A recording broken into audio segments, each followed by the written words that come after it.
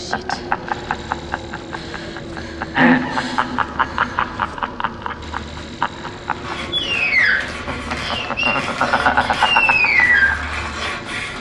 God.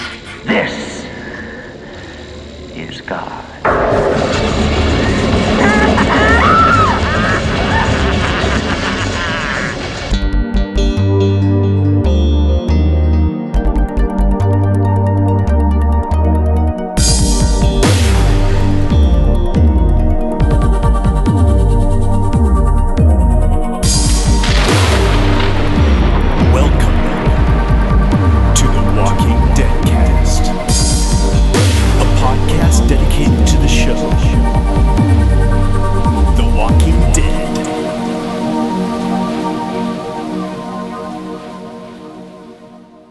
Hey, Zedheads, welcome to our podcast. I'm Jason. And I'm Merri.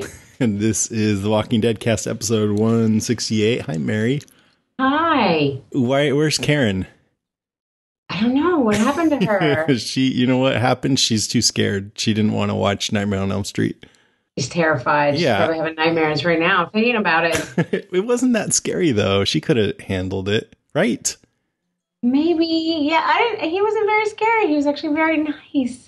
I mean, not to bust anybody's bubble, but he was very nice. But even, going back and I watched these when I was in high school, and I think I found it pretty scary back then.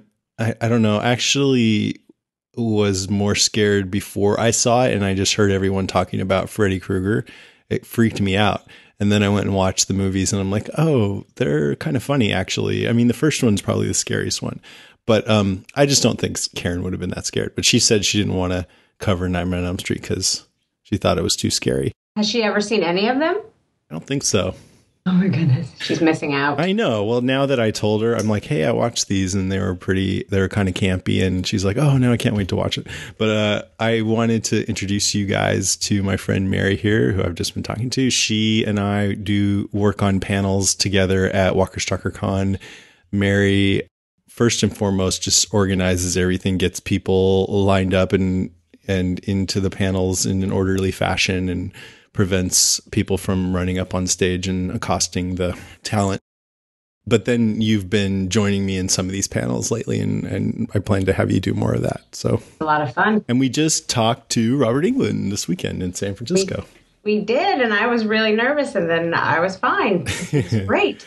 Yeah, he was just natural and warm and very, very talkative. The only part that I was sort of like, oh, as we were talking to him and he goes, let's get to some questions. And I was like, oh, I guess he wanted to talk to the fans and not us. He doesn't want to talk to us. Who are we? Nobody. But it was really good. So we're going to play that panel later on in the podcast. This podcast, in case you haven't figured it out, it's going to be centered around Nightmare on Elm Street. But first we will cover some Walking Dead news, and then we'll talk about Nightmare on Elm Street, the first film in the series. Then we'll do that panel. Then we'll do some of your emails and calls. I wanted to mention that Fracture, our, longtime sponsor, we just had this barbecue at San Francisco, then live podcast, and it was fantastic. And Fracture sponsored that. So I wanted to make sure and mention them. As you guys know, they do these beautiful, you send your pictures in and they give you this beautiful presentation printed on glass. And I love them. And if you go to fractureme.com and use promo code DEADCAST, you can get 15% off your Fracture. And I know more and more of our listeners have been getting those and enjoying them. What did you think of the weekend in general that we just got back from? What was your highlight of the whole weekend? Well, obviously the Robert Englund panel and the photograph that we took with him afterwards, that was a big highlight because he is kind of, or was at this point, kind of my white whale of the horror genre. I've met pretty much everybody that I've wanted to meet. And he was the last one that I could never kind of get to. And then, of course, we ended up getting him at Walker Stalker, and I was like, well, that's just perfect. That's awesome. Yeah, so that was the highlight. Just seeing everybody again, and it gets to be like a family reunion to us at this point. So that's always, and fan reaction's always the best. Yeah, we have our little family reunion, and all the dead Walking Dead actors get to see each other. Exactly. I think they really are. Stage. Yeah, they're appreciating these cons because they miss each other and they get to see each other like every month now. Okay, cool. Mine was the Matt Smith panel. Did you see that? I did. After I got through seating all of those people, I was actually able to come in and catch a little bit of it. And, they're great. I mean, I've met them before, and they're all really, really nice people. And they know that the crowd adores them. So, that helps. That helps a lot. But, yeah, that was really great. They were adorable. That panel was, I know this is kind of almost a little sad, considering we've been talking to all these Walking Dead actors and this is a Walking Dead podcast, but I think that was my favorite panel I've ever done. It was. I mean, the energy in the room was amazing. Totally. It was fantastic. And they sang Bohemian Rhapsody, kind of impromptu, which was probably the peak of the panel. Right. And I think that's been posted somewhere. I think someone did post that. So that was pretty awesome. And I don't know this for sure, but I think they're going to start posting all these panels to YouTube. So I'll let you guys know if you're curious and you want to see some of them. All right. Obvious threat to untold numbers of citizens. The people it kills get up and kill. Are they slow moving, Chief? Yeah, they're dead. They're all messed up. This is a Walking Dead Cast news update. All right, there's quite a few news items this time. First off, there's this new zombie game some of you guys might have heard of it called Dying Light from Techland. They made Dead Island. It's like Dead Island, but with parkour, and it's super gory, and a lot of it is centered around getting these weapons and just beating the brains out of these zombies. It's like very, very graphic. I don't know. I'm more into like storytelling, so I don't think I might play it, but I don't know if I'd get into it. But I just wanted to let you guys know that's out. Do you ever play games, Merri? Well, with my kids, they have an Xbox or something. I'm not very good at them. In fact, I kind of suck at them. So I try, and then they're like, Mom, just go. I do have, the Walking Dead game, of course. And I always tell Melissa, I'm like, you're just going to have to come to my house and help me play this game because I'm really awful. I never make it out of like the first few scenes. I just can't do it. Yeah. And these, like a regular video game, if you're not very good, and like any game I start, I'm not very good at it. And so it's kind of like, God damn it. But when you're playing a already scary game and you're not very good, and then you end up getting your like head chopped off or something, then you might have a heart attack or something. Right. It's like, Next, Robert Kirkman's comic imprint Skybound has announced that The Walking Dead Compendium number 3, which has issues 97 to 144 of the comic series, comes out in October of this year. So if you're collecting those compendiums, you can expect that right around the time that Walking Dead Season 6 comes on the air. Next, David Morrissey is set to star in an upcoming Showtime series called The Driver. It says an American adaptation of the BBC One series. The Driver follows a down-on-his-luck taxi driver who, through unfortunate circumstances, begins working for a notorious criminal. I haven't seen him in anything else except that one Doctor Who episode, so I'm actually kind of curious. Oh, he's got some great stuff out there. He's got a lot of stuff on Netflix, so you should check it out. He's really brilliant. What's the big one? There's one that Nat really likes. Is it Blackpool or? Yes. Yeah, she really likes that a lot. So I'm trying to find that so I can watch it. But yeah, he does have a lot of stuff out there. Yeah, I haven't seen it, but that was awesome too. We did a Michael Rooker, David Morrissey panel, and they were fantastic. And you know what?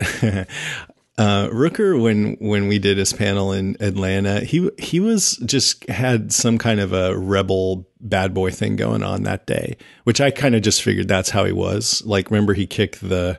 Oh yes, I remember. I was with him when he did that. He kicked the button off of the elevator, trying to call the elevator with his foot, and the button goes flying off, and he's like, oh, well. But his wife and his daughter were with him this weekend, and they were watching the panel, which to me is probably why he was probably on his best behavior. Oh, okay. Interesting. Because he was a totally different guy. He still had that, energy to him, and he was very entertaining, but he was really kind of kind, and I felt more connected to him. And I'm like, wow, this is really weird. Was he like really drunk last time, but now I know it's because his wife and kid were there. I think it was because of that. Yeah. But it was fun because I was nervous about that, but it was really good. So next, Lauren Cohan has been cast in upcoming horror movie The Boy. And The Hollywood Reporter says the film centers on a nanny played by Cohen, who is tasked with overseeing a lifelike doll by a bizarre couple who treat it as a real child. The couple uses the doll as a way to cope with death of their young son, but the nanny becomes increasingly convinced that it's alive. Wow, could you imagine? I would never hire Lauren Cohen as a nanny. I'm sorry. That just That's the scariest thing. That's the scariest thing to me. I would never be able to go to work. I'd be like, okay, my husband, you have to leave before I do. You can't be here when that nanny's here. That's hilarious. I work at home, and when Nico was born, we considered getting like a nanny or an au pair, and Jenny's like, she's got to be an ugly old woman or you're not going to do it. But he went to daycare. Some spin-off news. I heard, this is a little spoilery. It's the title, potentially the title. If you don't want to hear the title, you should probably just skip ahead like 30 seconds. But I've heard it's going to be called Fear the Walking Dead. What do you think? Does that sound all right? For the new series? Oh, I don't know how I feel about that. I think it could be worse. That's how I feel. It could be worse. Yeah. And I'm kind of selfishly hoping that it has the title The Walking Dead in it somewhere because I want it to be a part of this same podcast. It'll make it easier. That would make it easy. For me. Okay, next, according to a report on Nerdist.com, a character from the spinoff is going to make an appearance. I don't know if I believe this, but they say is going to make an appearance in a 6-episode arc in season 6 of the main Walking Dead show, and then will appear in the spinoff. And we know it's set in LA, and Kirkman has implied there won't be overlap. So I think we should take that with a grain of salt. But are you looking forward to that?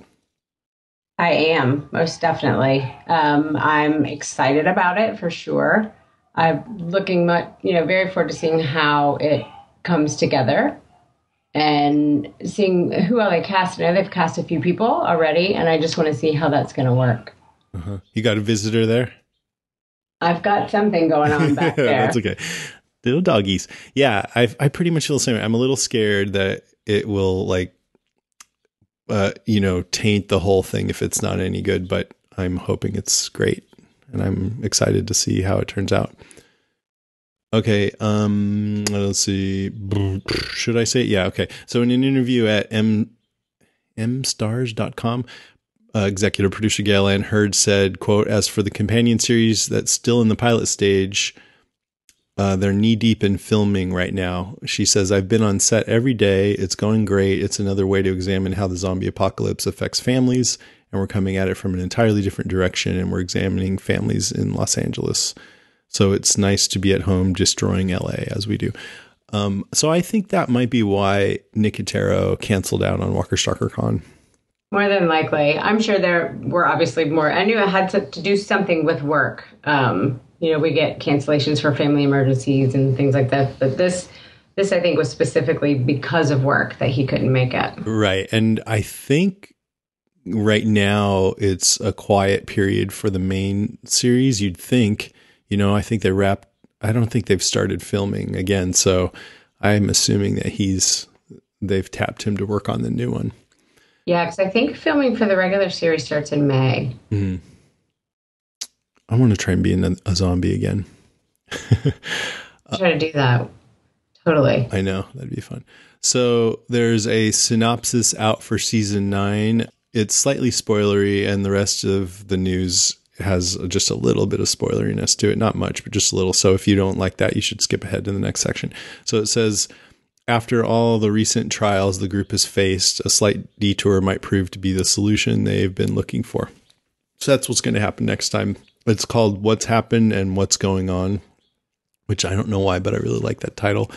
There's a synopsis for the whole season and also for each episode up to number 12. So 9, 10, 11, 12. But I don't want to read those. They're just getting too spoilery. So if you want to know what those are, you can find it online pretty easily.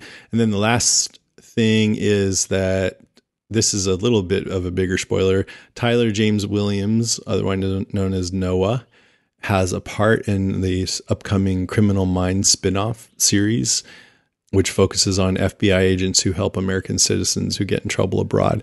I'm thinking that might be bad news for him unless it's just a small part and he's filming it during the break. It could be. I think is this one that films on the East Coast or the West Coast, or because he lives on the East Coast, so it's something that they could fly him back and forth from Atlanta to film. Then we may never know.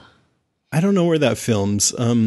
For some reason, I think those film in Vancouver, but I actually don't have any idea. But do they fly all over the place these days on a dime? You know, exactly. Quickly. But I don't know why, but I don't know. Do you think Noah would stay around? I guess I could see that going either way.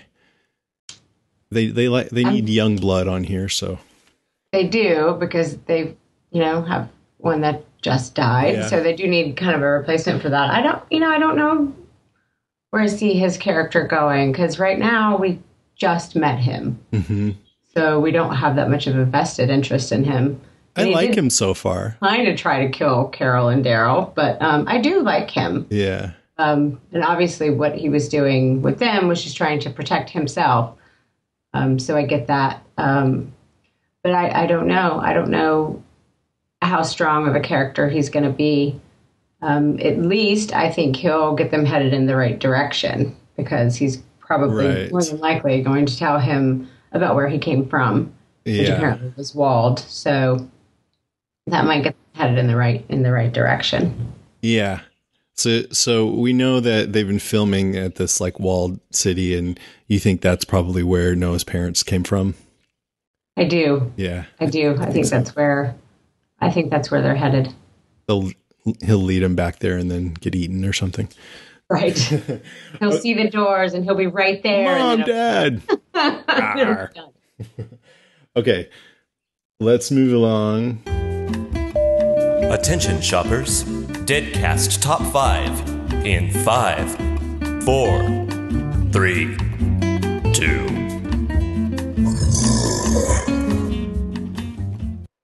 All right, it's Deadcast Top 5 this time. It's our Top 5. Well, we're not doing Top 5. We're just going to talk about it, but we're going to talk all about Nightmare on Elm Street, which is the first movie in the whole Freddy series. Have you seen it recently? I know you've seen it. Yeah. Watched it probably the most recent was just about a week ago, actually. Okay. Just because I wanted to, prepare myself for what we were doing this past weekend. Right. Also because I just really love that movie. It was probably the second horror movie that I ever saw in the movie theaters. I can remember sitting watching something else and hearing the people in the theater next to me just screaming and screaming and screaming. And I was like, I have to see what that is. And it terrified me. It absolutely, some people saw like now I can watch it and see the funny side of it, but then it terrified me. Even now, like I watched it last night while everybody else was asleep. And I was thinking, oh, this isn't as scary as it was. And then I started to get a little freaked out.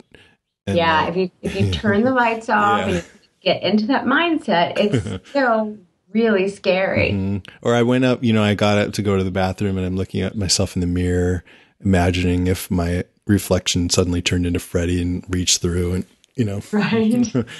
I think I saw part 3 first, maybe, and then went back and watched the first one. And I remember being kind of surprised at how little Freddy was in it. And back then, there was this sort of cult of Freddy and his personality, and it was huge, and his smart assness and everything. And I'm like, oh man, that sucks. He's barely in it. But now I kind of appreciate more like Wes Craven creepiness and scariness. And so I think I kind of like it that he's in the background a little more, in the shadows, and more mysterious, Right. What do you think? There's a little more to what's your favorite in the series? My favorite is the first one. I do like the third one. And then after that, they just kind of... They're all kind of... Yeah, they're all kind of just a little hokey. Yeah. But the first one I loved because I just thought that was the most scary, where it was the least kind of sarcastic, I guess you could say. He did have his quips, but they were a little more like just like this is God is arrogant and evil. But some of the scenes in there, my favorite scene, which I just thought was terrifying, was the one where Tina, Nancy's best friend, dies. I mean, It was just excruciatingly painful to watch because, you have her boyfriend sitting down there. He doesn't see anybody else in the room, and she's just rolling all over the room, getting slashed to pieces. All over the ceiling, yeah. Bloody and screaming. And me too. I was watching that going, man, this is fucked up. This is terrifying. Yeah, that was a great scene. I mean, it was just so well staged, especially considering, what they had to work with back then. That was like a big room that rolled around or something? It was a big room that rotated slowly, and all of the cameramen and boom operators were strapped into, they actually brought in airport seats, like airplane seats, and strapped them in there and rolled them around in cages. It really worked well. It did. Yeah. I mean, it definitely shot very well. And then the other really fucked up scene was when Johnny Depp got pulled through the bed and this just torrents of blood pour out onto the ceiling. That was very shocking and horrifying too. And just, it's weird to say, but it just looked great. I thought it did. There was another thing about that scene that they had talked about in one of the documentaries, to where when they shot that scene, someone actually got slightly electrocuted because there was so much blood flying around the room that it ended up in some of the electrical panels and kind of shocked some, gave someone a little bit of a jolt. But the scene ended up coming out great, so that worked perfectly. I like when something happens in the scene to the actors that they didn't expect, and they get these great reactions that they just use. Like we found out in Alien, they didn't know that there was going to be so much blood coming out when the alien burst through, and they're like, ah! That was a real honest reaction. Yeah. It's cool. Well, I've heard that the scream, like when Tina is in the process of getting killed in the film, that the screams were real because she was so terrified of falling in that room that she was really, really scared. She was trying to act and be scared at the same time, awesome. And she was really scared. So, yeah, that makes me laugh. Or sad for her because it didn't look like it was quite terrifying. Yeah, I know. It would be a trip. It would be, just kind of play tricks on your head to be in a room like that. Yeah, I think it would be a lot easier to get into character that way. You want me to be scared? Okay, I'm going to be scared. You're going to roll me around this room. I'm going to be scared. With blood all over me. Exactly. Mm-hmm. And then, since we're talking about sort of like impactful scenes, the ending, I guess, I don't know, some people don't like it. Wes Craven didn't really like it, but I did. I remember sitting in the theater going, oh, everything's going to be all nice. And then when that convertible roof slammed down with Freddy's colors, just the way it hit so hard, it's like, oh my God. I would love to be able to see, I don't know, because I know they said that they shot several different endings, and I don't know if there's any way, like if they have them on DVD or whatever, to where you can see the different endings. I don't know. Yeah, you'd think they might have shown those in that documentary if they had them, but maybe not. I don't know. There's this documentary, by the way, called Never Sleep Again that's about 4 hours long, and I watched it a couple of years ago. It was really good, all about the whole Nightmare on Elm Street series. And I'm not talking to you, by the way, Merri. I know you know this. I'm talking to the listeners. All about the and Freddy's Nightmares, the horrible TV series that they did after. So what else? Let's talk about kind of like what makes Freddy special. Like when Freddy came along, there was already Michael from Halloween and Jason from Friday the 13th, and they'd sort of become these iconic slasher characters. And it felt like this was a bid to make another one. And he was my favorite. Freddy was my favorite too. Really? Yeah. Mm-hmm. Why? And it's because if you look, Jason and Michael were mute. They didn't speak. They didn't talk. Yeah. There's no personality, that you want someone that's about to kill you to have a personality and make you laugh. But as an Freddy audience member, had right. They were engaging with the character. You know, you could actually hear them speak and talk and say, you know, obviously a big thing about Freddy is he was pretty sarcastic. You know, he would just make these little statements, and you didn't know if you should laugh or be really scared about what was going to happen next. So it was just it was just nice to actually see the killer kind of talk a little bit and not just, you know, it was kind of more the brains over brawn kind of situation. You know, Freddy wasn't huge. He wasn't really big, couldn't choke someone with his bare hand. But in that same sense, you know, he was able to get the better of someone. And yeah, brains over brawn. I like that because not only is it about him quipping and just being kind of entertaining, but it's also the arena that he operates in, the dreamscape, is very imaginative compared to those other slasher movies. The way that they can mess with people's minds and operate on their greatest fears and just kill them in really interesting, imaginative ways, which sounds twisted, but I like that. Oh, yeah. Some of the ways he killed people was definitely very interesting. Yeah. Like I watched part 3 again too, and he rips out that guy's veins and uses him like puppet strings. Right. That I hate anything where you're anywhere near the wrists. For some reason that really gets to me. So it's like, I can't watch that. But it's imaginative. And then I loved his just look too, that red and green sweater. It's like, it's almost festive or something. And the claw is just super cool. Which he wore in our photograph. Yeah, So excited about that. Me and Merri got to take a picture with him. That's pretty fun. So I read Wes Craven designed his sweater after reading in Scientific American that the human eye has difficulty recognizing those particular shades of red and green side by side. Therefore, looking at it is subliminally unsettling. I don't even know if I agree with that, but it's definitely like a signature look for him that it works really well. And I love that he likes to mess with people.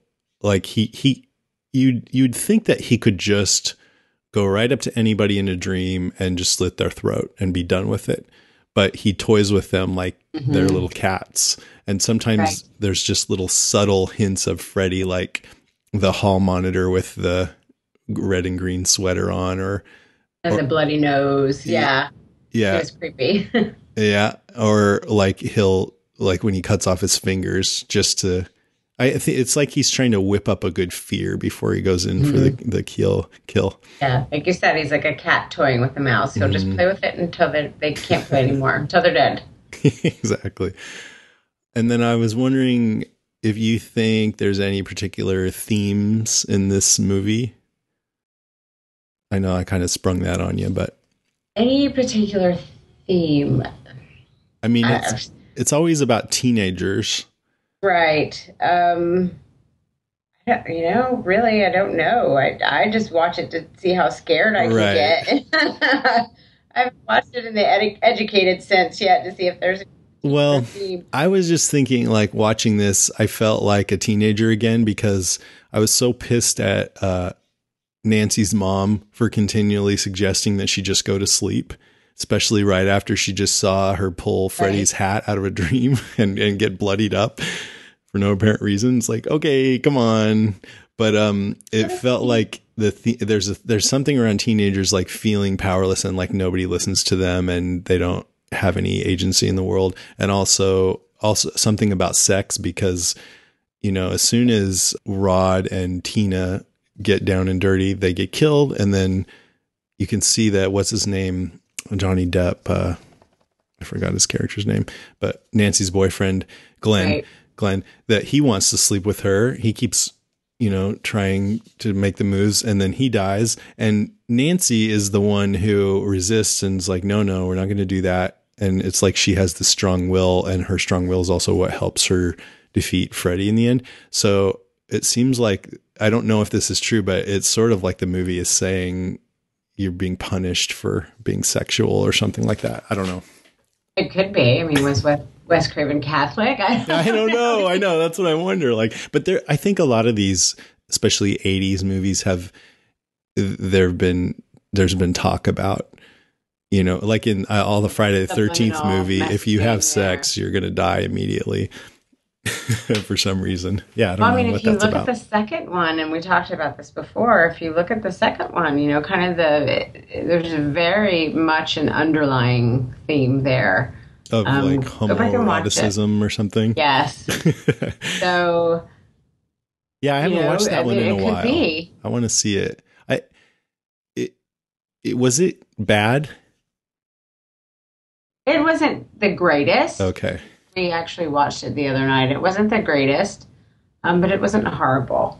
Okay. Because the idea of actually the second one is about Freddy coming into the real world. And that actually sounds kind of cool to me. It sounds like maybe something that shouldn't have happened so early on, but right. You think it could be interesting. All right. What else? So how do you think the actors were? In the first one, I think they were great. Yeah. I mean, it was good. It was, I don't think any of their performances were worthy of an Oscar, but I think that they all did a great job. I mean, they were all really young. I think it was Johnny Depp's first movie. Yeah. And I think, they had some veteran actors in there as well, but I think it was great for what it was for. It was wonderful. The girl who played Tina, Amanda, and I always pronounce her last name wrong. I want to say Weiss. I thought she was fantastic. I mean, she looked scared. You could just tell she was panicking the whole time, which I think in reality she probably was. But yeah, I mean, she was able to, like in the body bag scene where she's, saying Nancy in the body bag, that was creepy. Mm-hmm. Yeah, I think she was better actually in some ways than Heather. I mean, Heather Langenkamp, sometimes I think she didn't seem scared enough. Right. But there's something about her that I find appealing. She has this sort of lethargic look about her, which is pretty good for this movie about sleep. And exactly. Yeah. But sometimes it's like she slips into being a little too flat or something. But for the most part, I understand why they made her the lead, because she just definitely has some kind of an appealing quality to her. But the other girl, Tina, I don't know the actress's name, but I think she was a better actress.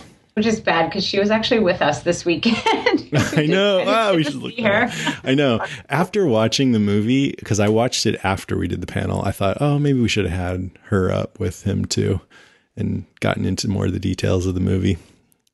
Every time I do one of those panels, I think about it later and I think what I should have asked. Oh, what should we have done?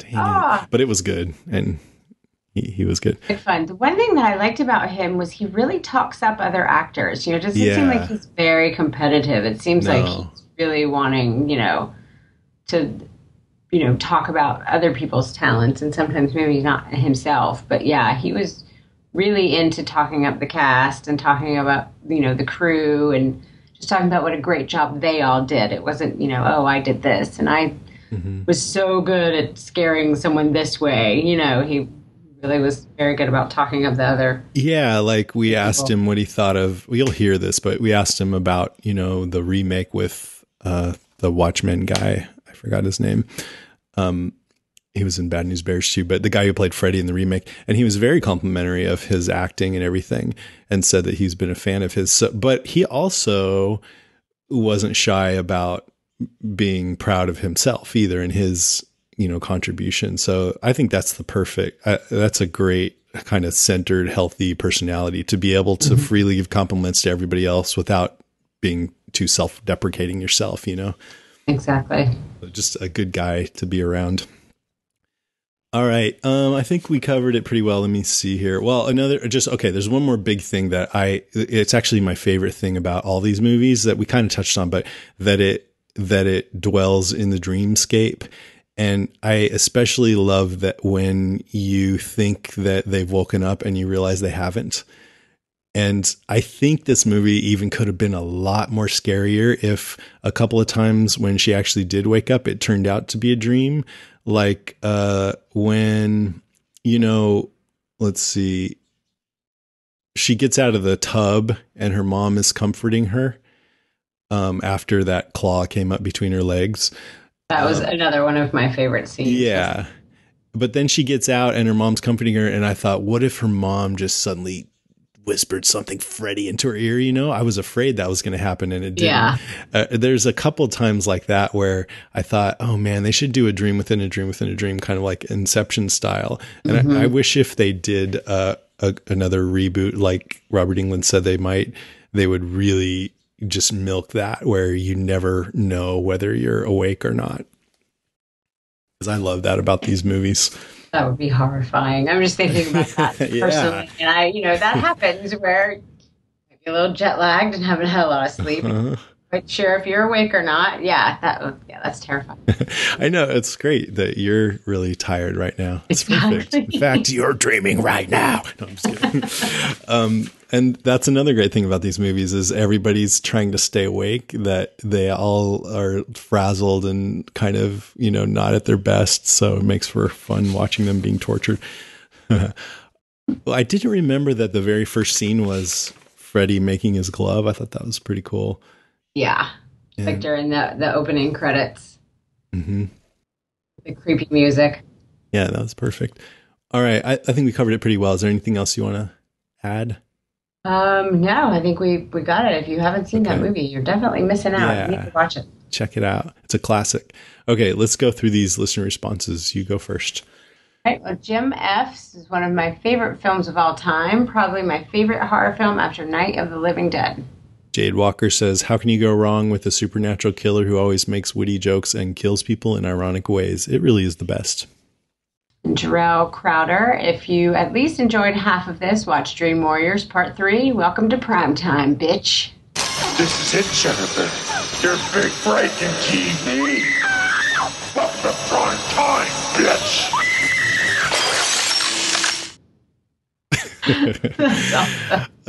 Terrence Williams says Part 3 is my favorite movie in the series. Lisa R. Ott says, I loved 1, but wasn't a fan of them after that. It was super scary and a great concept. It made me afraid to go to sleep. Jason McKeever says, I remember the first time I watched in 1986. I loved it because I remember how well they went from awake and conscious to asleep and dreaming without the audience realizing it right away. Yeah, totally. Mm-hmm. Ian Wright says, sadly, never thought the Nightmare series was at all scary. Freddy is a sad reflection of 80s schlock horror. I think you should watch the first one again. You might change your mind. David Freese says, I have to agree with Ian. I thought the premise was terrifying, but that they never took it to its potential. I can maybe agree with that. Yeah, I think, with budget constraints, they probably couldn't do as much as they wanted to, or what, they would have allowed them to do. And scary movies these days are less whimsical too.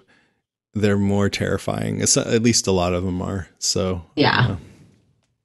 Vinny Gomez says, what scared me was the part when Freddy was walking down the street with his arms out and his arms were extremely long. I don't know why, but that always stuck with me. And I have to tell you, my husband will tell me, and we are huge horror fans, so we watch horror movies all the time, will say that scene there was probably the scariest scene of a movie he's ever seen.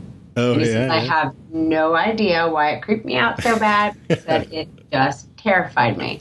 That's interesting. How different things strike people different ways. Exactly. Mm-hmm.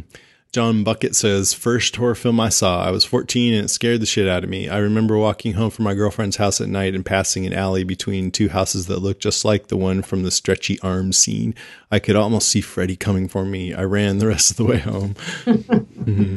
And Terrence Williams says, I was probably 6 when I saw it at the babysitter's house. I bet she got fired. And yeah, that wasn't a good idea. I know. Scarred for life. Do you ever see Phantasm? I bring this up on the podcast all the time, but I have. It's been a long time, but I have seen that, and it's just so creepy. Yeah, all kinds of wrong. To describe it, it's just creepy. I was at a screening of Bubba Hotep with Bruce Campbell, and they were all there, Bruce Campbell and Sam Raimi, and it's made by the same crew, or a lot of the same crew that did Phantasm. So that guy that played the mortuary guy was there. Angus Scrimm. He's going to be here in Charlotte in March, so I'm going to go see him. I'm excited. It's creepy just being around him, I think. Yes. Okay, that's very good. Thank you, guys. Let's move along. We're going to talk about our second sponsor. It's Loot Crate again. So happy that Loot Crate has come back to sponsor us. If you don't know, they're a monthly subscription box service for epic geek and gamer items and pop culture gear. Every month they have a different theme, and all the items are curated around that theme. It's things inspired by things like movies, games, and other pop culture franchises that we're also obsessed with. Recent crates in the past have included items from franchises like Star Wars, Marvel Comics, The Walking Dead, The Legend of Zelda, and a whole bunch of other things like that. And for this month, Loot Crate says, quote, February's crate is dedicated to all the fun and fantastic games we love to play, from tabletop to video, board games, card games, RPGs, and more. We've put together a crate that celebrates both the boundless levels of adventure, creativity, and excitement that great gaming can bring. Included will be a Loot Crate exclusive edition of a popular tabletop title. I don't know. I have no idea what that would be. Plus a vinyl collectible figure, a best-selling title much beloved by gamer geeks worldwide, and so much more. Pull up a seat and let the games begin. People post pictures of what they get all the time, and I'm like, oh, that just looks fantastic. Yeah, people love to go or do on YouTube and do an unboxing, and it's like they're having a little birthday party for themselves. Awesome. It's cool. Yeah, it's like, because you don't know what it's going to be. And, I've seen different Loot Crate boxes, and there's always at least one thing where I'm like, oh man, I totally want that right now. And then there's other things that I think are cool. And then there's some things that I think, well, that's not for me, but I know who would like it. So you can give it to them. Exactly. Christmas present. Yeah, exactly. So for less than $20 a month, you get 6 to 8 items. They guarantee $40 plus in value. So you get at least twice the value of what you pay for. Sometimes it's a lot more. Just out of curiosity, when I read that, I checked on eBay for this one-of-a-kind Batman Joker figure that came in my Loot Crate box, and they were going for anywhere to $15 to $30.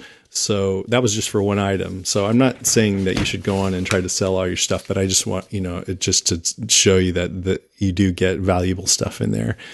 I want to let you know you have until the 19th at 9 p.m. Pacific to subscribe and receive this month's crate with the gamer items. And then when that cutoff happens, that's it. It's over. You can't get that Loot Crate box anymore. So be sure to go to lootcrate.com/deadcast and enter the code deadcast, and you can save $3 on any new subscription. And we thank Loot Crate for their support. All right, we'll take a little break. Then we'll come back with Robert Englund. Stay with us.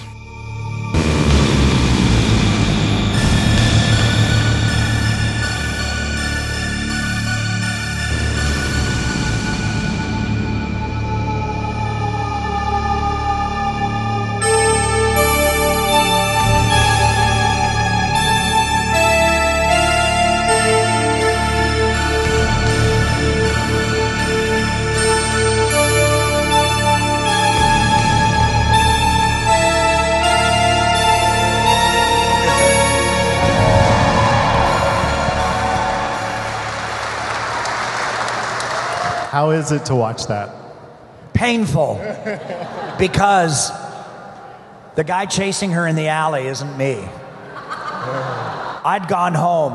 I'd been in the makeup for 20 hours. It's really me with the extended arms. And it was, we didn't have any money. It's just two guys on a couple of garage roofs in Venice, California with fishing poles holding the extended arms up. But the thing I do love in that is when the claw scratches and it sparks, that's not CGI. Those are caps from a little cap pistol that we used to all get when we would play cowboys as kids.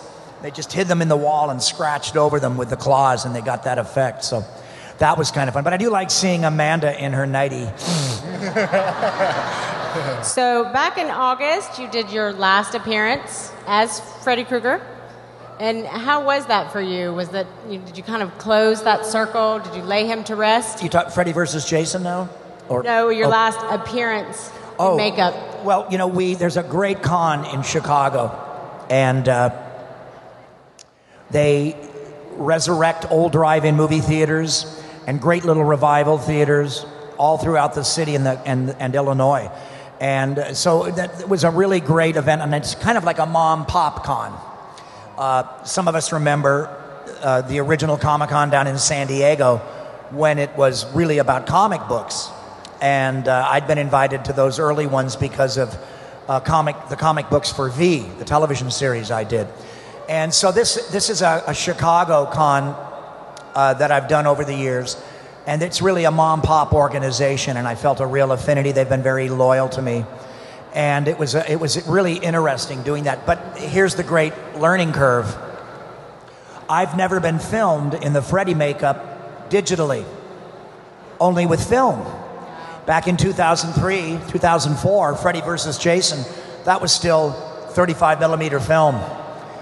And it was tricky correcting for the red. Some of the red in the makeup on my wounds, they come up a little more in the digital. I think the fans really got their money's worth, and the pictures came out great. And I saw some; they were great. And I felt good about that. But it was, I mean, if I ever do it again, and there's a chance I might do it in London, I'm going to have it a little darker. I'm going to have it a little darker.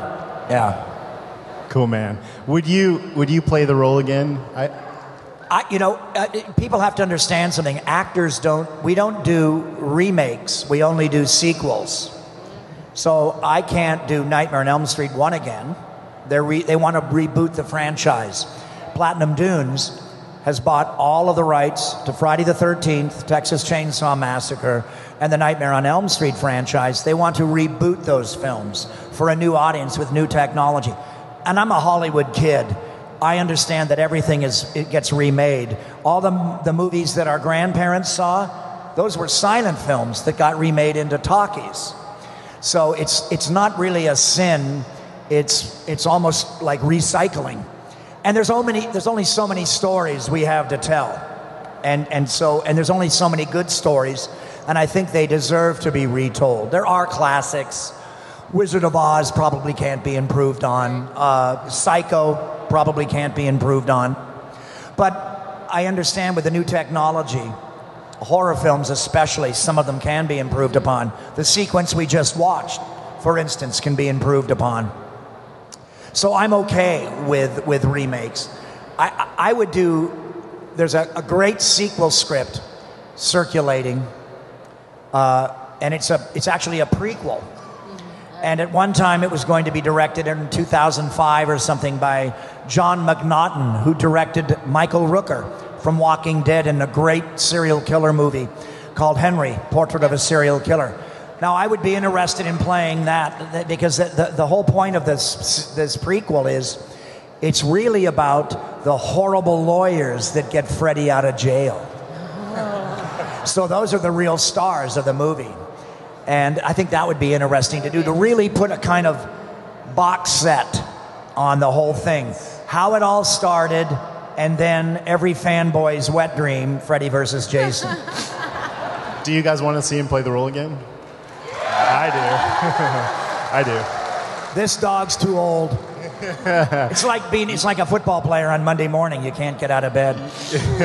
Let's do some questions. Yeah, let's do some questions. Sir, good morning. I hope nobody minds if I'm not asking a Freddy question, but I heard in an interview that you were responsible for getting Mark Hamill his audition for Star Wars. That it's internet curvature here. Here's the true story. I went up. Mark was at my house exclusively with my girlfriend and I, Jan Fisher, who wrote Lost Boys, my title, her script. And Mark had this incredibly beautiful girlfriend. And he had this Hollywood apartment, but Mark was such a bachelor from hell, he never did his dishes. And I think he literally nailed the kitchen shut because he was embarrassed that this beautiful girl he was dating would see it. So he spent a lot of time at my apartment up in the Hollywood Hills. And I went off to audition for Apocalypse Now.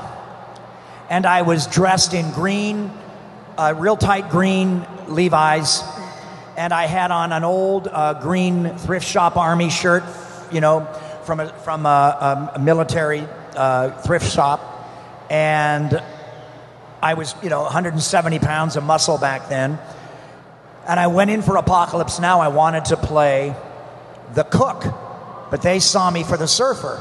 Well, I was too old for the surfer, and I was too young for the cook. And I thought, well, I don't get to work for Coppola. I don't get to be in this great movie. And they said, wait a minute, Robert. They're casting something across the hall.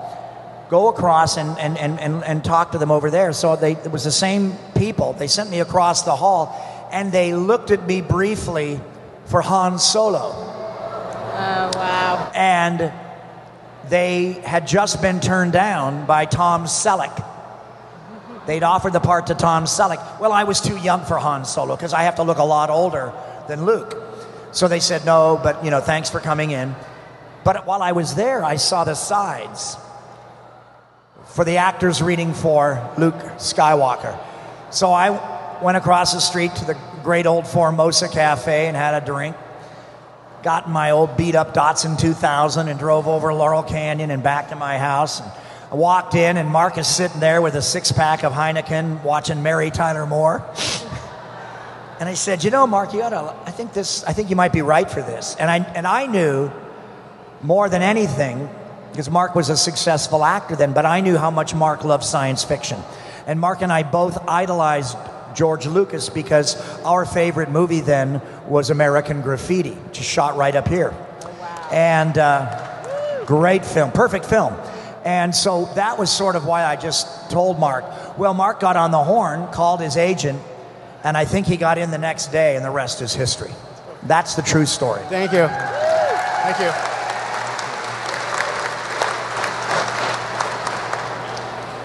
Could you sing the Freddy Krueger song in your scariest voice? The song, I actually sensed someone running out of a panel, a woman who can't bear the song. She's haunted by the song. It's actually scarier if little girls sing it. 1, 2, Freddy's coming for you.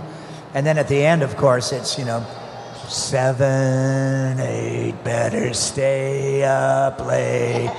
9, 10, never sleep again.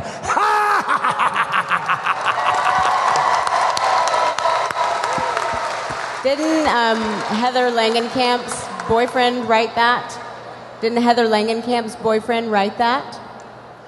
I'm not sure. I get it kind of confused in my memory whether the same person that did there's a real signature score for Nightmare on Elm Street or Heather's boyfriend.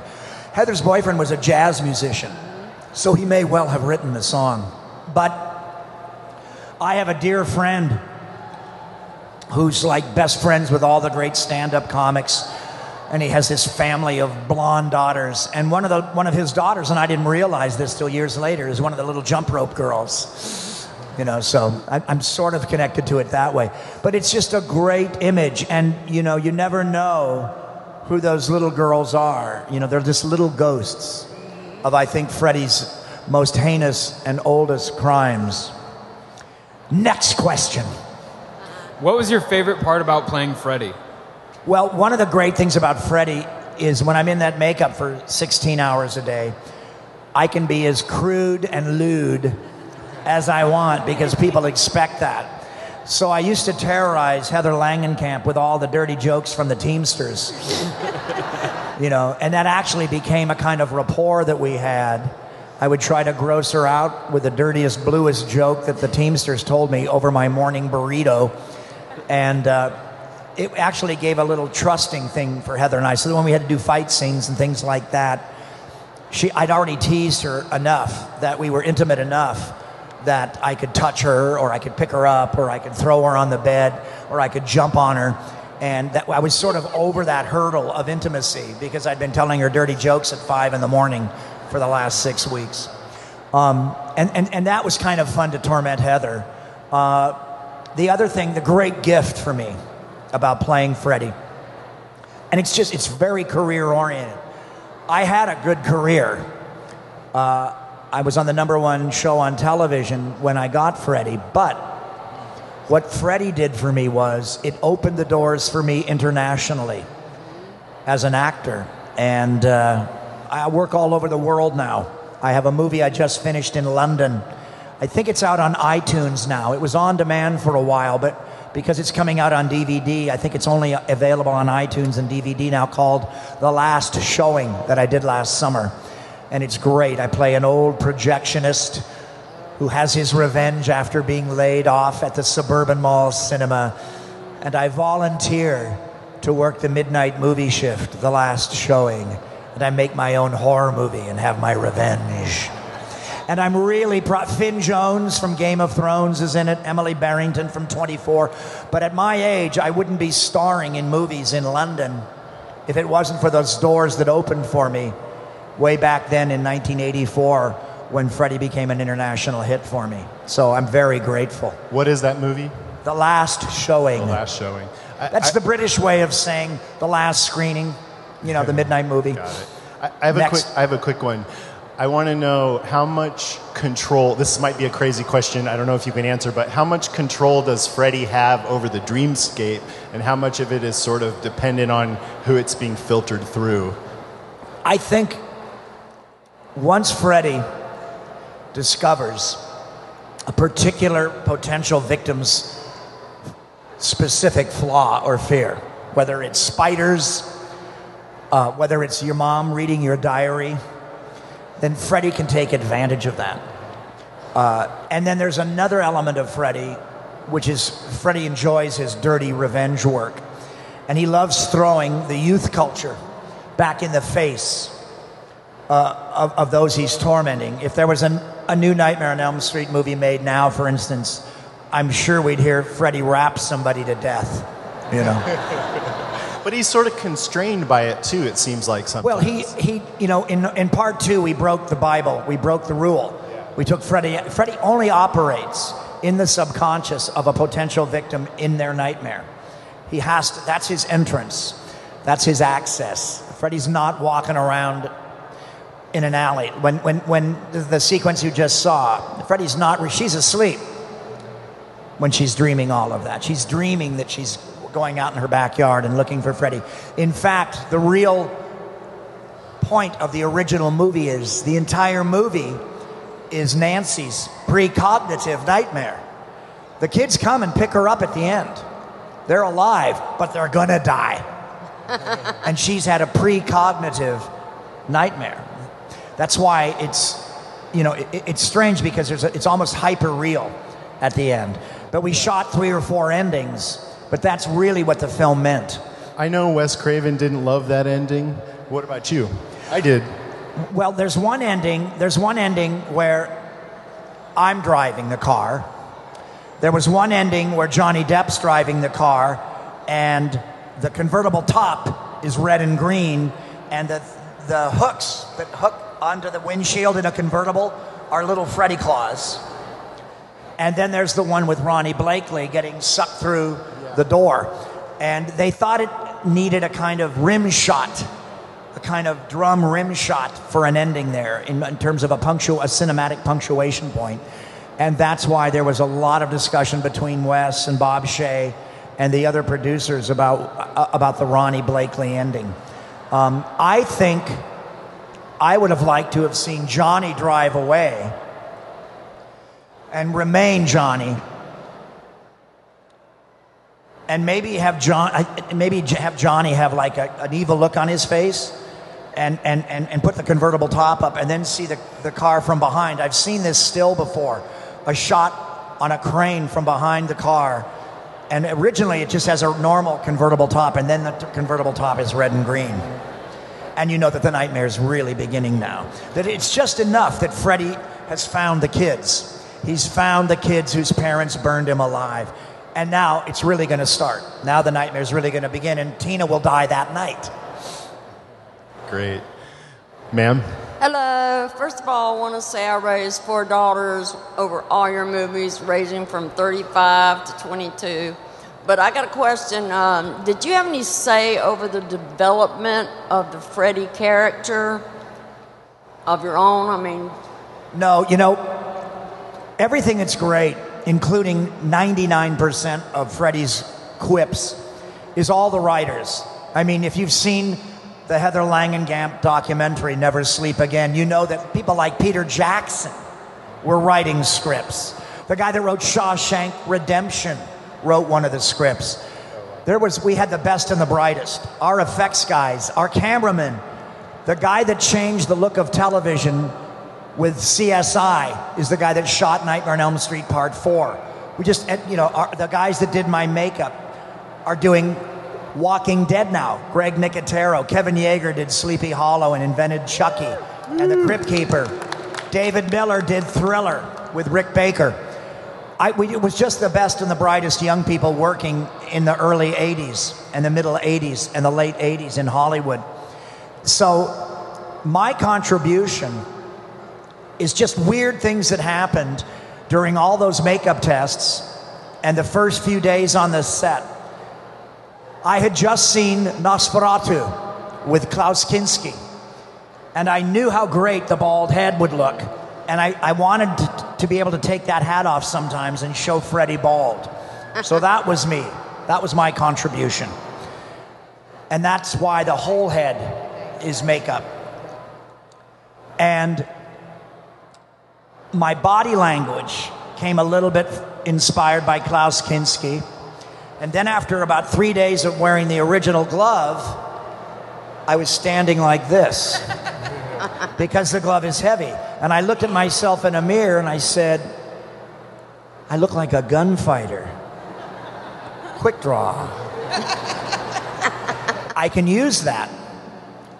And there's that famous Andy Warhol of Elvis doing that. And I looked like that. I looked a little Elvis, a little gunfighter, a little Gunsmoke. So I used that. And so even when I was not tired, I dropped Freddy to here. So that came from just adapting to the prop.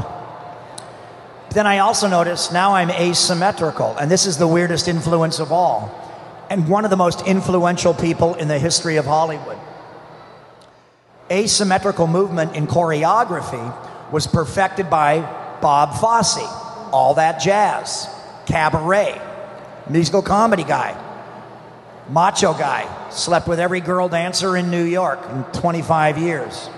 You've seen him in a million old MGM musicals. Brilliant dancer, brilliant choreographer. Neverland Ranch, little Michael Jackson watching Turner Channel over and over again, watching MGM musicals. What does he see as a kid? Before music videos, before MTV, he sees Pajama Game. The musical in Pajama Game is a number called Steamed Heat with Bob Fosse. It's every move you've ever seen Michael Jackson make. And I love that Michael Jackson channeled an old MGM choreographer into his own specific movement. All of the Michael Jackson movement, that's all Bob Fosse, 1952. And you can tell as a fan, Michael Jackson was on the phone too when he was watching Soul Train. He was talking to Fred Astaire. They were friends. He was channeling that stuff. Well, because I know all of this, and because I also know that the movie All That Jazz has a sequence in it, which is the first time choreography's ever been cut to the beat, that's why there's MTV. That's how influential this guy is. So as an actor, we know about him. As a theater actor, I know about him. And again, with the claw, I started to take advantage of the asymmetry of my movement as Freddy.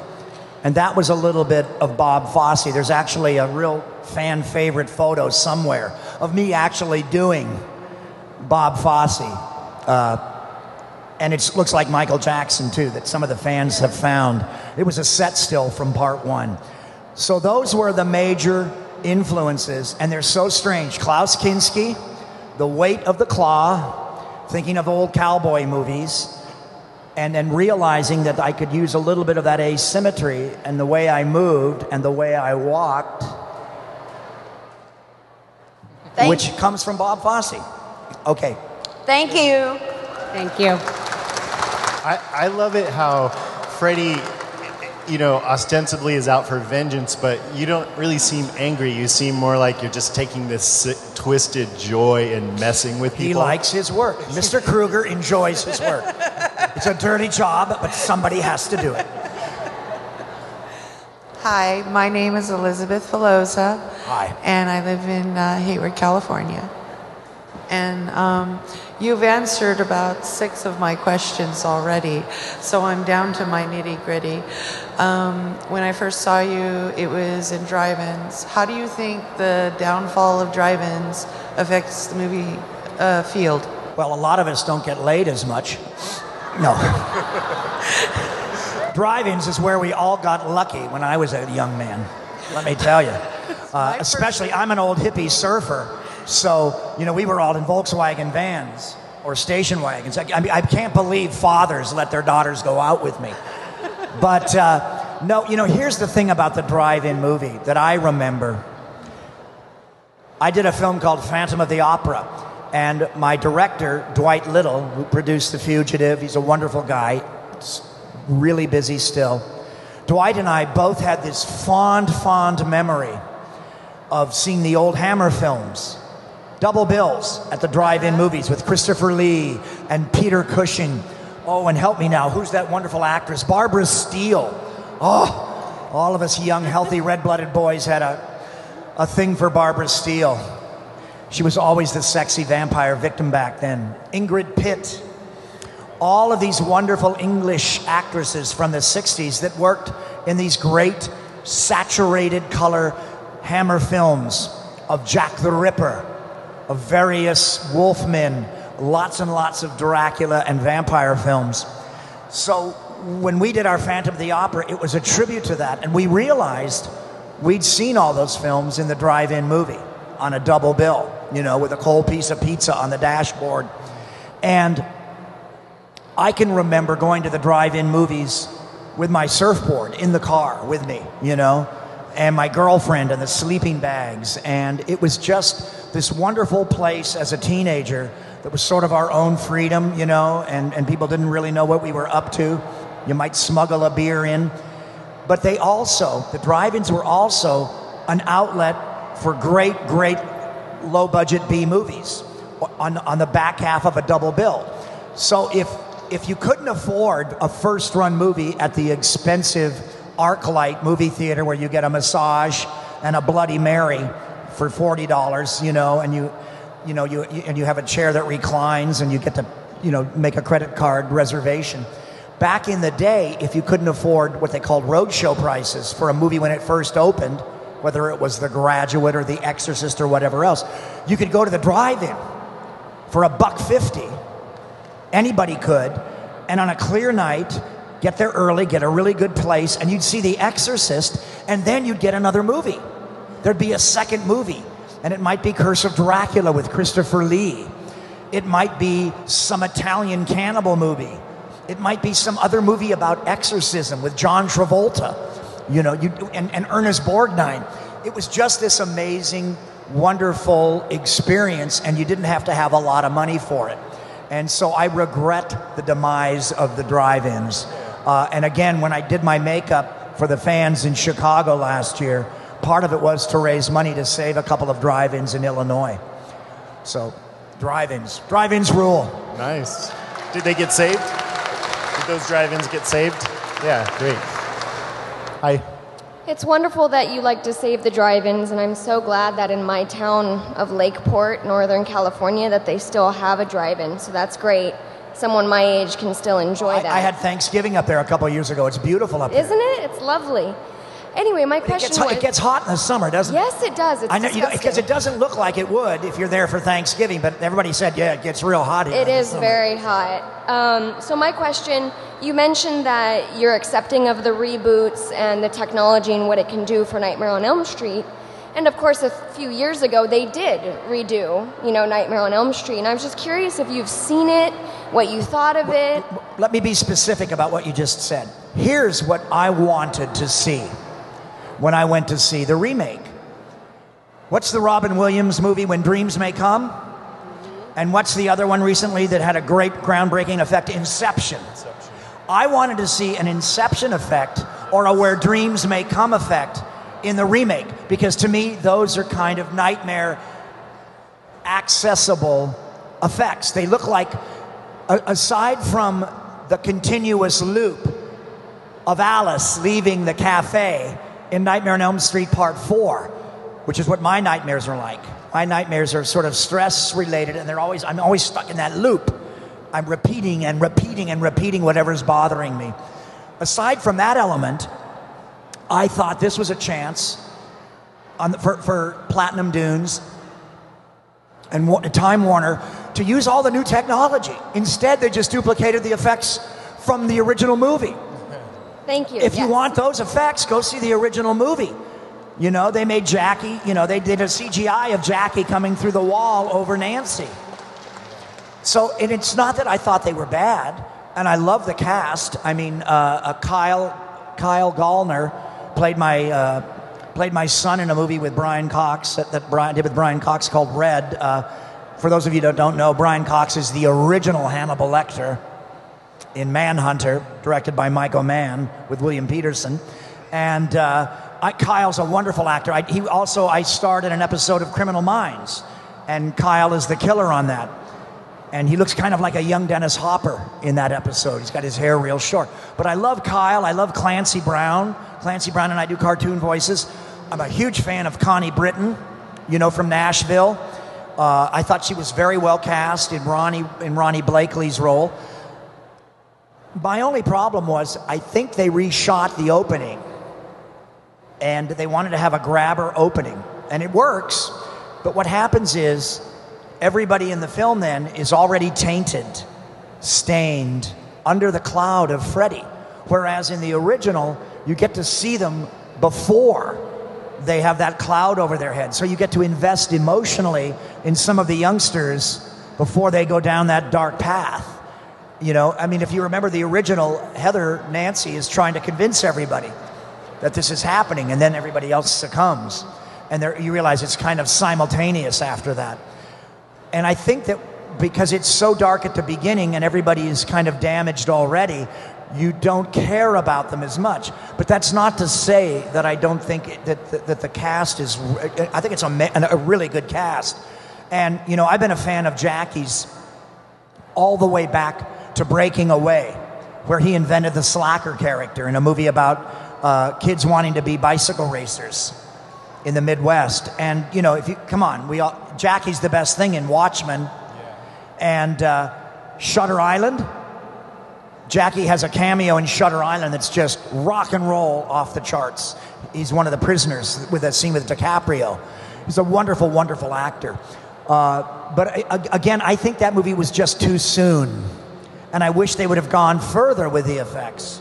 I think that movie should be coming out right about now, because I think what had happened was just before the remake came out, they released the Blu-ray digitally remixed box set. And it was the same time that flat screen TVs went down in price the first time. And if you watch Wes Craven's New Nightmare, or Stephen Hopkins' Nightmare 5, or Rennie Harlan's Nightmare 4, or Freddy vs. Jason on digitally remixed Blu-ray, on a 50-inch flat screen in the man cave, it's better than when it was in the mall cinema, you know, in Hell's Octoplex, number 13 in Oakland.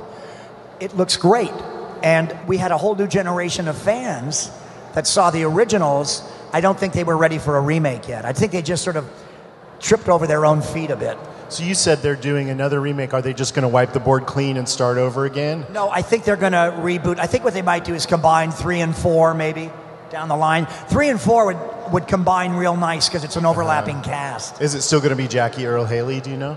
I think Jackie's set to do several. I don't know. Okay. I mean, I think that there was a disappointment in the box office return. So now, and they're waiting a little bit. I understand it. I understand it. You know, two of my biggest paychecks ever when I was a young actor were remakes. I did a remake of Star is Born with Barbra Streisand. It's the first time I had a nice dressing room. I had a color TV in my dressing room. I couldn't believe it. And they actually had a crab cocktail in catering on the set. I thought I was in heaven. Then I accidentally used these combs that were set up backstage, and I was in a fight scene and my hair was all messed up. I was rehearsing with Burt Reynolds' double, and I went over and I picked this comb up and kind of combed my hair back because I had a kind of Elvis quiff going, and with what remaining hair I had then. And this voice behind me said, "Hello, gorgeous." It was Barbara Streisand's personal Art Nouveau antique tortoiseshell combs. I just thought we had a fancy hairdresser on this set. And she didn't get mad at me. She was on her best behavior. It was the second week of the movie. But, so I've done remakes. I did the remake of Phantom of the Opera, you know. I'm in good company. Claude Rains, Maximilian Schell, Lon Chaney, Jack Palance, all did Julian Sands. So I'm in good company. And, you know, actors, we do remakes. Hollywood does remakes. There's only, as I said earlier, there's just so many stories to tell. Boy meets girl, boy meets boy, girl meets girl, boy meets dog, and we're out of stories. We start all over again. Man kills teenagers. Man kills teenagers. Teenagers come back. Man gets resurrected for 9 more sequels, and we start all over again.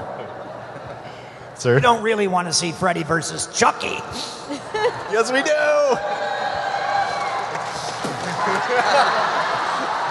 Little fucker. The end. So a long time ago, I watched you do an interview. You were touching your skin, getting out of the makeup, saying it was so raw. Now that all the movies are done and you jump into it from time to time, do you suffer from like a PTSD or? Well, I've only done the makeup once since 2004, and in fact, I'm selling a picture of me putting the makeup on for the last time. A little salesmanship there. No, you know, I've worn effects makeup before and after Freddy, since. I mean, I did a Stephen King movie called The Mangler, and that's a much more extensive makeup because it uses hair. And when I did Phantom of the Opera, I was deformed, and then over that were molds of Robert Englund's face to make me look handsome, but with very subtle stitching, because I would put on the skin of my victims so that I could go to the opera and hear my beloved music, and I could pass up there, you know, in the box seats, in the balcony, watching my beloved opera. And then as the continuity progressed, you'd see the stitches beginning to show a little more. And then eventually we revealed what I looked like underneath, just like in the musical, they take off half of the mask, and it's revealed what Eric Dessler really looks like. So I'm just one of those actors that doesn't have a problem with makeup. But if you know, Gary Busey had a problem with makeup. After Buddy Holly's story, he did a great sports movie about Bear Bryant, and he couldn't take the age makeup. Some people get very claustrophobic. Yeah. The beautiful young cello player from the movie Fame, the original Fame, who's the sister of Mark Singer, who I starred with on V, who worked right around the corner here at ACT on Geary Street. Lori did a great vampire movie years ago. She knew she had to do the makeup. She couldn't wear the makeup. She also had a terrible reaction. There's a great English director named Frank Rodham, whose career was hurt. He did The Bride with the girl from Flashdance and Sting. And the guy that played the monster in that played Frankenstein, he couldn't wear the makeup. He had an allergic reaction. They had to shut the movie down for 10 weeks. And I don't think that movie was finally finished, but, you know, it was just... So some people don't mind it. It doesn't matter. The only bad one I ever had, I do all the underwater stuff, and I do the yank in Freddy versus Jason with the Demon Freddy makeup on, where I come out of the water in goddamn Jason's Camp Crystal Lake, and I land on the pier. And I hassle the lovely Monica Keena from Entourage, and they were so worried about my makeup leaking. And it was a new makeup. It was the Demon Freddy makeup, and I had contacts in. Sound familiar? No. That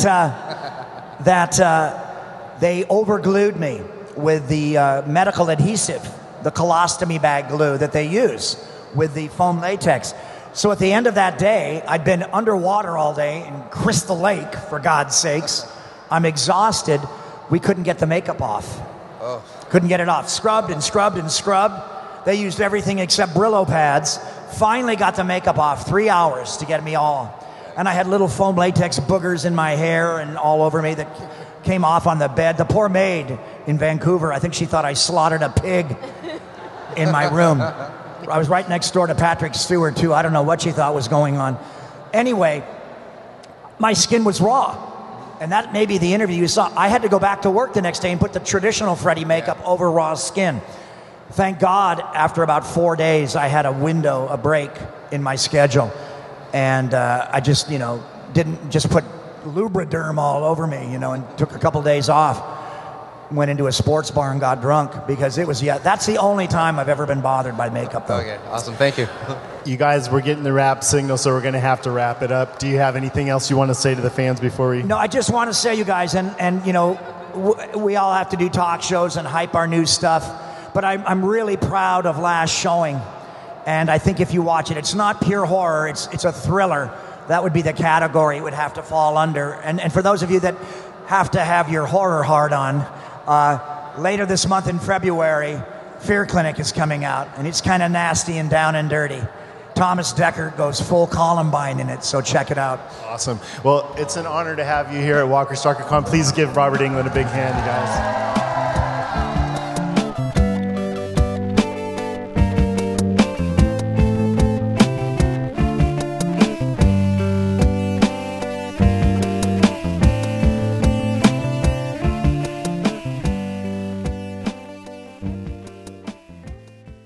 All right, we're back, and it's time for listener moans, groans, and grunts. Okay, this is from Jim F. For me, the fascinating thing about Nightmare on Elm Street is how the movie came about, and it's a long story from concept to script to financing, etc. It's probably well known, but the idea came to Craven from actual news reports of these men from Southeast Asia who were afraid to go to sleep because they were plagued by some kind of PTSD-induced nightmares and believed something was trying to kill them. Numbers vary, but some of them did actually die in their sleep. Craven took that idea and added the concept of malevolent individual to be the bad guy in the form of a despicable child molester seeking a sort of ironic revenge against his vigilante killers in the form of going after their children, because, well, kids were his thing, I guess. I personally think if this movie were made now, it would be about Freddy coming after his actual killers in their dreams, or something like a movie about a group of friends who let another friend die or covered up their death, and it is they who are haunted, kind of like Billy Mahoney in the movie Flatliners, which was another great movie, by the way. With a bunch of stars. Exactly. But in the 1980s, parental alienation was a common theme. Parents in the 80s movies of all varieties were either non-existent, always on some kind of 2-week vacation to Europe, villainized as cold and distant, or just flat-out bumbling fools who never suspected anything. I could list dozens of examples. I mean, take The Breakfast Club. If ever a movie was made about blaming your parents as unrelatable aliens who screw you up, it's that. That's a good point. Exactly. I love that movie. It's the best. Yeah, it is good. But if they were to remake it today, the parents wouldn't be, doing this. They'd all be on their iPhones. It'd be like they're on their iPhones or on their iPads and their kids are getting killed in the background. You're making me feel guilty because I do that to Nico all the time. I'm terrible. I do that all the time. He gets upset. And now he's taking after me, though. I'm modeling it for him. I'm the same way. My kids are like, Mom. And I'm like, I'm working. I promise it's work related.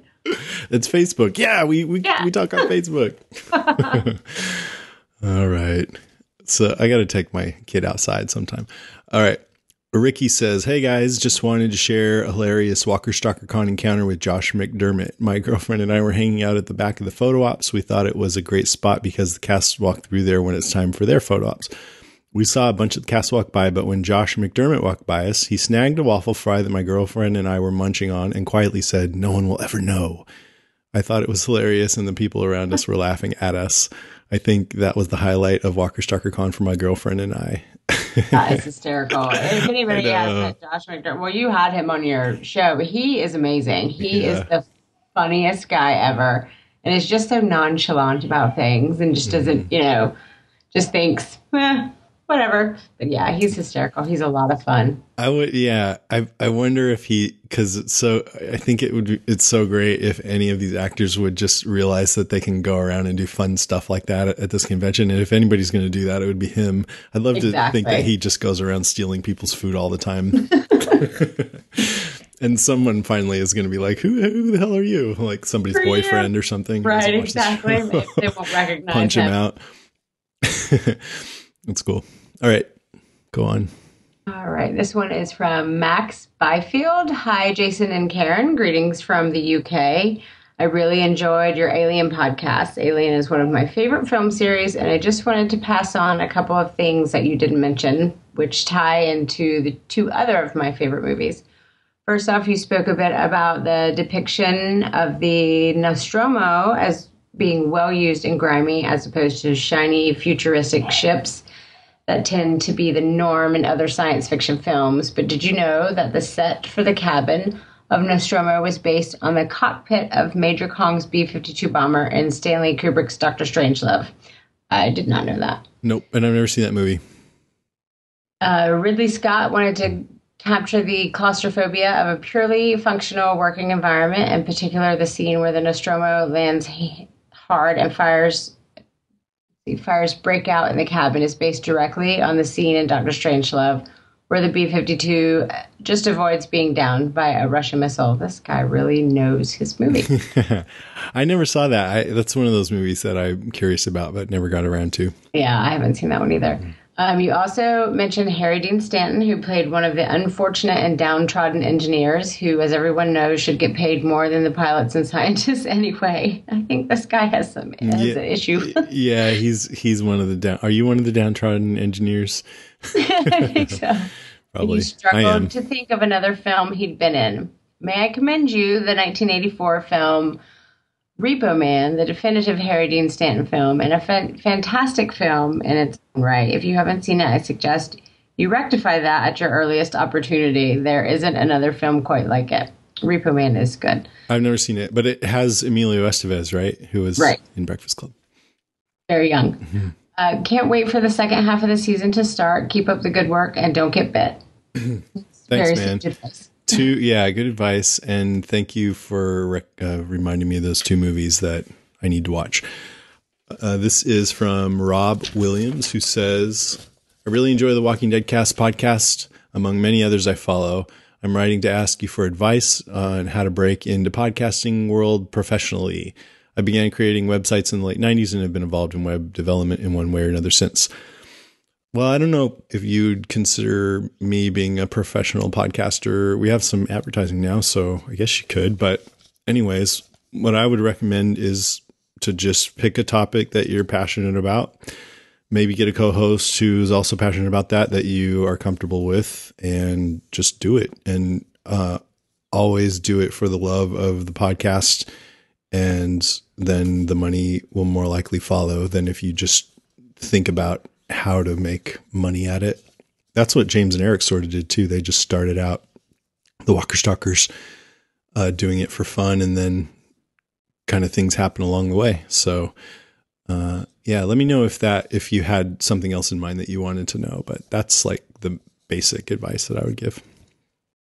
The next one is for, and I apologize if I mispronounced this name, but Jijo. I think that's right. I noticed last night Netflix had added Z Nation and was wondering if you ever got a chance to see it or to check it out. If yes, what do you think? I'm on episode 5 and I really dig it. It's kind of campy and they don't seem to be taking themselves that seriously. It is a great Z fix during the hiatus of The Walking Dead. I've seen probably 2 episodes of it, and 2 or 3, and that was enough. It's definitely very campy. I don't think they're trying to act that badly. It's unintentionally bad in some ways. Right. Yeah. Well, some of the scenes are a little humorous, and I'm very serious about my zombie apocalypse, so I can't watch some of those things that are just kind of campy and weird, because I'm like, that's not what would happen. There's none of this in a zombie apocalypse. So I watched a few, and I've met some of the cast, and they're really great, and I do want to kind of give it a fair shake. And now that it's on Netflix and I can kind of binge watch it, I'll probably end up doing that and catching a little bit more of it. Yeah, I pretty much feel the same way. I mean, I can definitely dig campy horror, like I think Evil Dead qualifies, Evil Dead 2. Yeah, but I love that. That's yeah. Yeah, I mean, really good stuff. It's not at all grounded. And But I think the Z Nation is having, or among Walking Dead fans, when you're used to just this amazing storytelling and these great characters, and then when you filter it through that, it's like, oh, this is not right if it doesn't feel right. But I think I don't know. I only saw the first episode of Z Nation, so I don't know. But I wonder if maybe it had come out and there was no Walking Dead, would it just be, people would just be eating it up, you know? Right. They didn't have some kind of type of series to compare it to. Series to compare it to. But I need to give it I mean, I enjoyed that first episode, okay? So I just haven't had time to catch it. But I might watch it. So this next one this is the final email. Lara Willie Swink says, hi Lara. In the moans, groans, and grunts segment this week, a listener suggested that there may be a backstory to Daryl's antipathy for those who, quote, opt out. I've also shared this theory since season 3 when he tells Carl the story of how his mother died after downing a bottle of wine in bed while smoking her Virginia Slims. Knowing this terrible family dynamic, I got the impression that her death may have been more intended than accidental. Just a theory I thought I'd throw out there. Could be. Yeah, people have been thinking that because Daryl really gets upset when anyone talks about suicide, that maybe his mother killed herself. I think that's a possibility. Could be, but I think he's just one of those, he's just been told to kind of, suck it up, buttercup, get over it. Just do it. Right. Don't be a wuss and wallow in yourself. Yeah. Exactly. So he kind of views anybody who opts out as just not basically having the balls to take it, just not being able to deal with it. And he's been through a lot of really bad stuff, so he doesn't have much sympathy for people whining. Right. All right. Now we have a call from Matt from San Francisco. Hey, Jason and Karen. It's Matt from San Francisco. Just wanted to say I went to my first Walker Stalker Con here in San Francisco. It was awesome. Unfortunately, I was only able to come to the second day, but still had a great time. Met a bunch of really cool celebrities.